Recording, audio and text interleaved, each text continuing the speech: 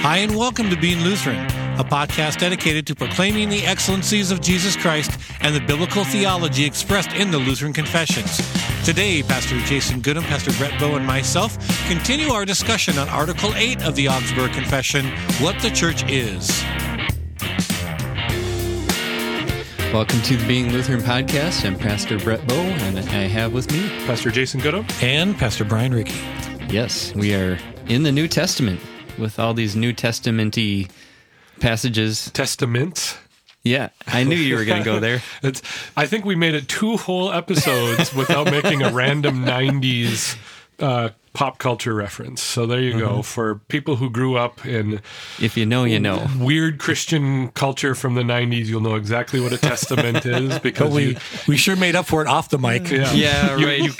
In the 90s, you could not have gone to a Christian bookstore, which also a relic of the past, without seeing the testaments on the cashier counter. Like, what you need are Jesus mints. Bible verses and fresh breath. Yes. Oh, where's the shoes with the cross on them? Yeah, like exactly. Luther's quote.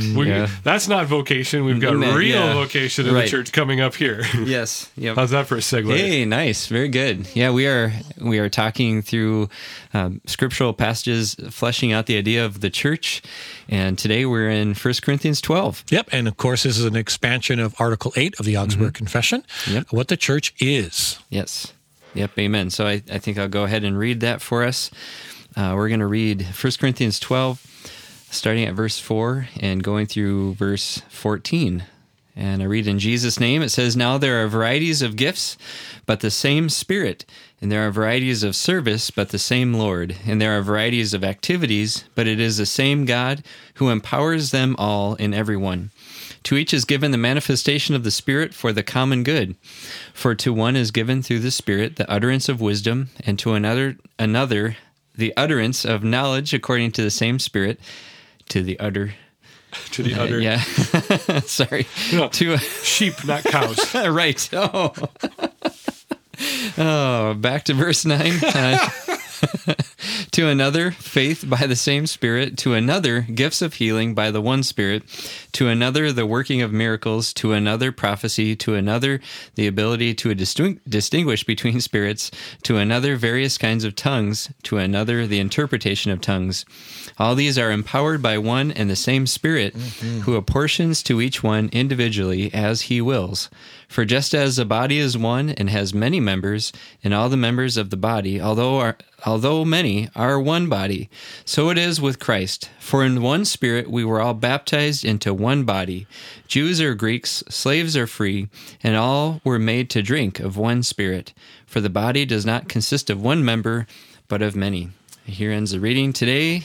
Amen. Amen. That's such a powerful section of Scripture. And of course, Paul is addressing what I have called a spiritual caste system that existed within the Church of Corinth, and that they ascribed as some gifts as being more holy than others and some being less important than others. And of course, this kicks against that. It also kicks against that everyone has the same spiritual gift, and how it's dispensed by the one Spirit according to God's will for each person. And as God sees fit for the moment. Yeah. You know, in my more cynical moments, I really wrestle with passages like this and wonder how entire wings of the Christian church today get this so wrong and abuse this teaching to corrupt both the benefit and the teaching of the church. You know, it almost makes you angry the way people will run in any direction with the doctrine of spiritual gifts and not see instead the beauty of the congregation and of the church as it operates. It's that whole sheep thing. Yeah. I mean, we talked about that a couple of weeks ago, and I'm telling you, sheep are stupid, you know. though God loves us, we are sheep prone to wander.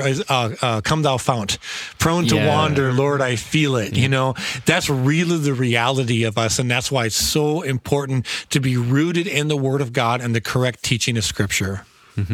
You know, if we're going to talk, you know, really we're looking at the nature of the church. This isn't meant to necessarily be an itemized discussion of the spiritual gifts. But just like with Matthew 13, And then just like with John 10, the operative element in what we're talking about is a person of the triune God. Yeah. So this isn't you speaking in tongues, Brett, or you with the gift of prophecy, Brian, or whatever. It's, look how many times in this passage the Spirit is mentioned.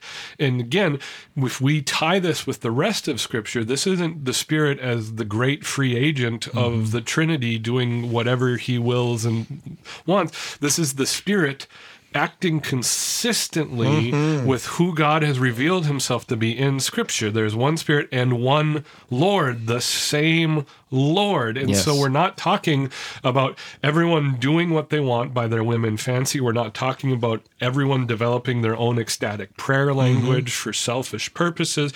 We're not talking about this. We're talking about how God has knit together this, this ragtag bunch. Ragtag. That's a great one. That's exactly what it is. And every congregation is just this random group of believers that God has united around the Word and the sacraments by the Spirit to be his kingdom here on earth. And what Paul's trying to get across is that God is intentional, that God is a God of order, not a God of chaos, and God is a God of grace who dispenses according to his will. And if we miss those things by misappropriating or saying that one gift everyone can have and it's more important than the others, we have totally missed the point of this chapter. Well, and we've talked about before, it's good to highlight again, with the spiritual gifts, there isn't a sense, one, that you have just one spiritual gift. So again, spiritual gift inventories drive me crazy. And if I'm going to eighth commandment spiritual gift inventories, the best thing I can say is that they put the most charitable construction on it. We're gonna try here really hard, but the best thing is they bring awareness to what some of the gifts might be. But there's no evidence in Scripture you have only one gift. There's no evidence in Scripture you have one gift for your entire life, that it might be changing. And it looks like here and in Romans 12 and 1 Corinthians 14 and Ephesians 4 and the rest of the New Testament, that you might have a gift temporarily, or it might be a skill or a talent or an ability that God has blessed you with. It could be either or both and. But the real message of spiritual gifts here is that God knows what he's doing. That's the message. God puts together the church, a bunch of people that we have nothing in common with.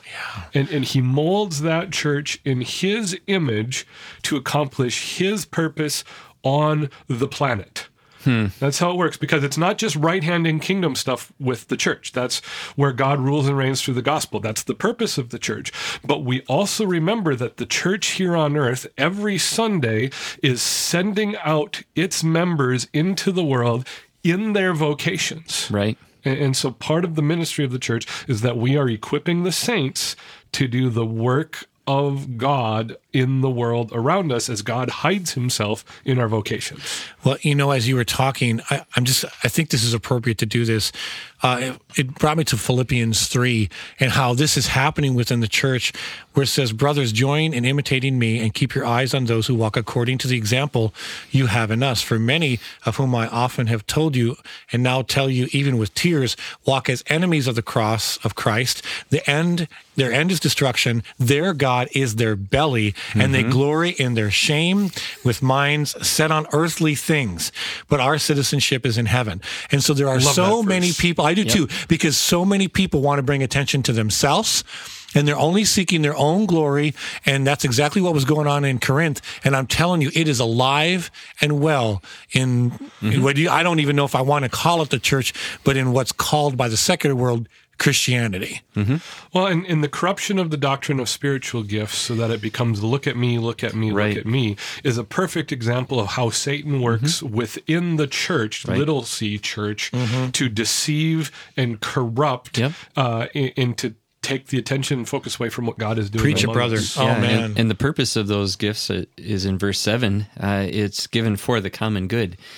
It's really ties in well with vocation of vocation. Yeah, there you go.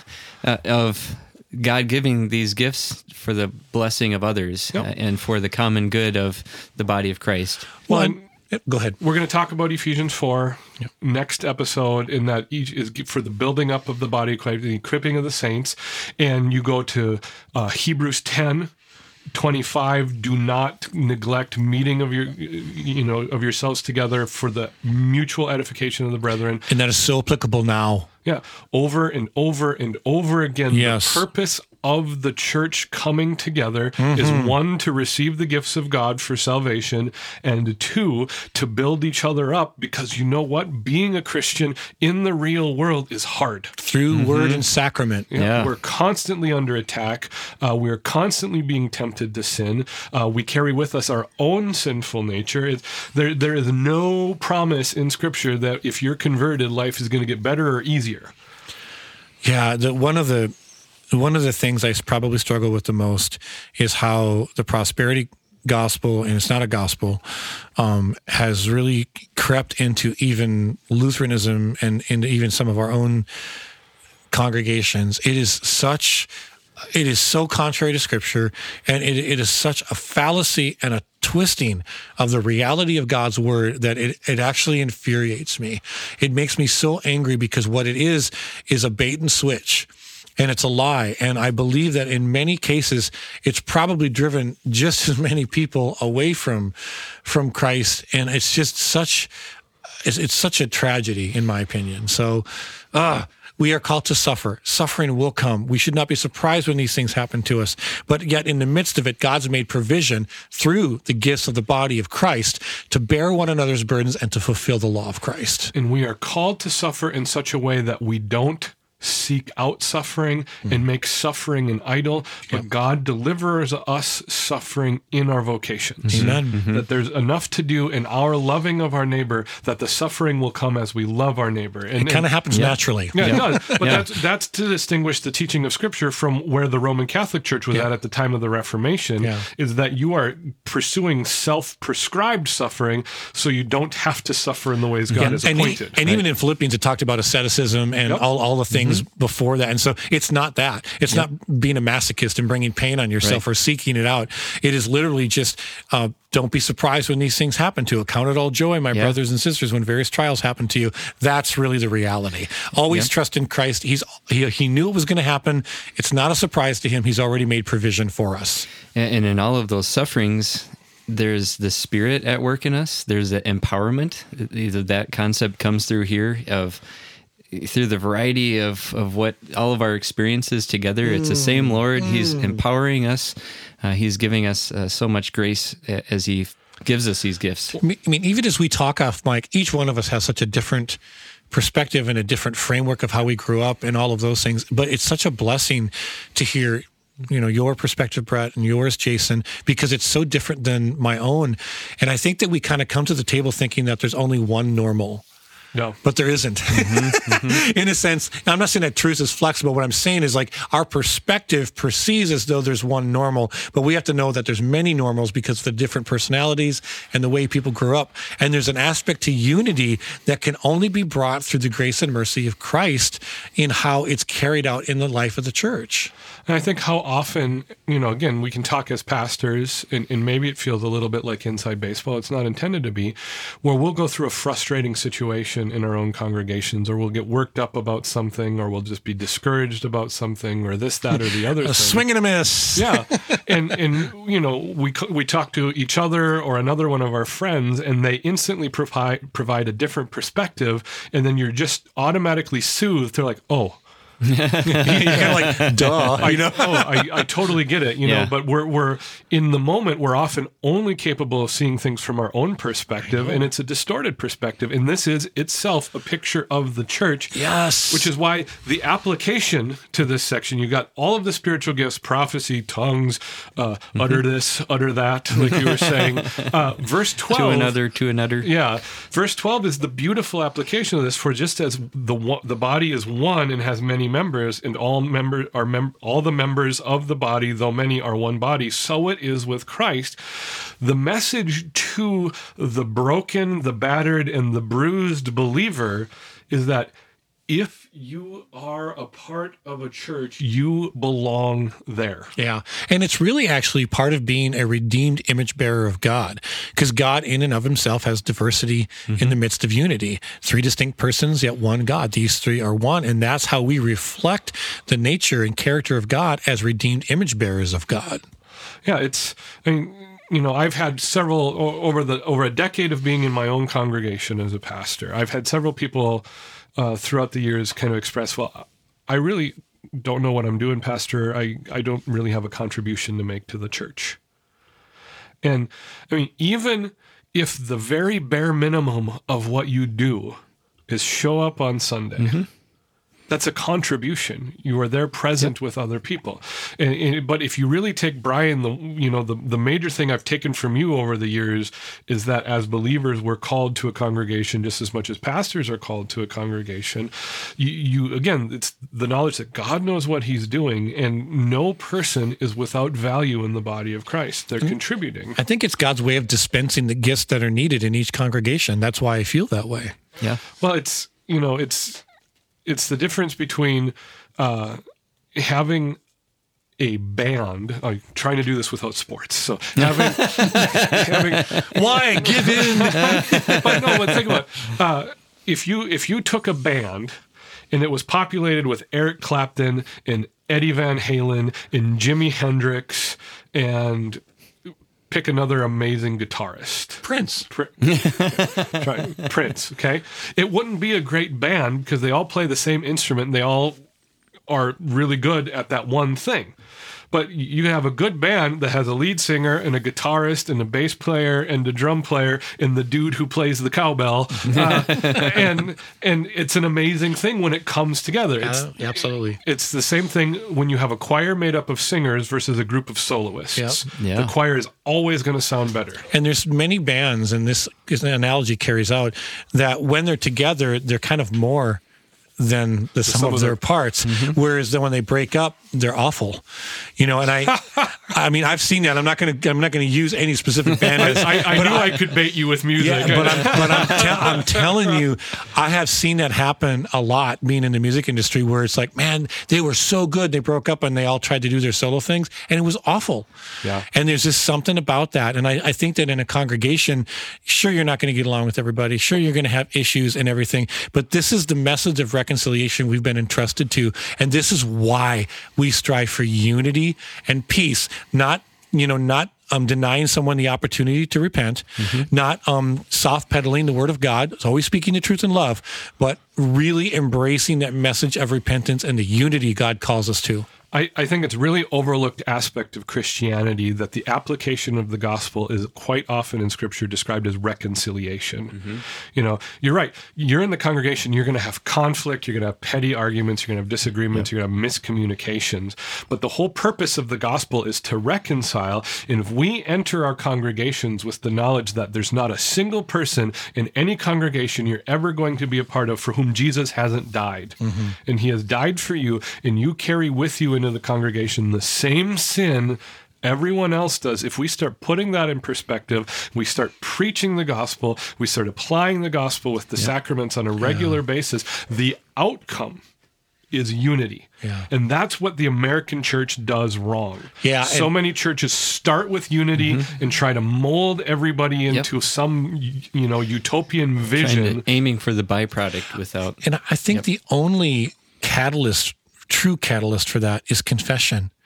Because the liturgy, it's like, I, a poor miserable sinner, confess unto you that I have sinned against you in thought, word, and deed, and I justly deserve your temporal and eternal punishment. We used to start our services that way, and many still do, but there's a beauty to that. It's like, oh yeah, it reminds us I don't deserve it, I can't earn it.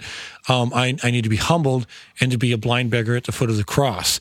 And oh, wait a minute, they're in the same position as me. Yep. I need to extend grace to them. Exactly. We're not bringing to the table on Sunday morning our unique giftedness because it's not ours. It was given to us by someone else, by God, right? What we bring to the table on Sunday morning at the divine service is nothing but our sin and our shame. And we bring it to the table, and God takes it and he pins it to the cross with Christ, and we leave on Sunday morning as forgiven saints. Yes. All the same. not without individual identities, but without individualism. Yeah. And there's a difference there. Individual identities mean we all operate in the same body as different parts, so that the eye cannot say to the hand, "You're not important." Right. The verses after exactly. It spells it out, so that the pancreas can't say to the spleen, or whatever. But that's the whole thing. We come with the same problem, and we leave uniquely equipped to serve in our congregation and to serve the world in our vocations for the advancement of the kingdom. Yep. Amen. As being one of those anothers. Yeah, we're one anothering, right? Yep. Yeah, it's fine. And a lot of the yous in there, we kind of forget that it's plural. Y'all, Y'all. It is. We need the Texas Bible. Yeah. But I remind, whenever I preach those texts, I always make sure I tell people this is a plural. Yeah. This isn't just an individualistic kind of a thing. This is part of the congregation. The biggest disservice modern translations do for Christians is that all the older translations, the ones that I grew up getting, like my grandpa's Bible, would space out the plural you.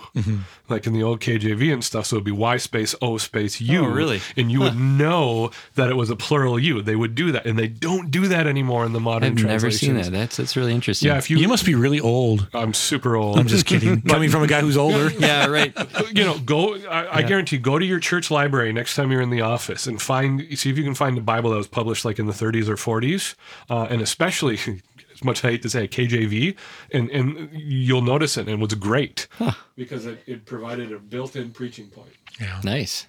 Excellent. You have a verse for us? I do, and I was led to read 1 Peter chapter 2. I'm just going to read verses 1 through 5. So put away all malice and all deceit and hypocrisy and envy and slander. Like newborn infants, long for the pure spiritual milk, that by it you may grow up into salvation, if indeed you have tasted that the Lord is good.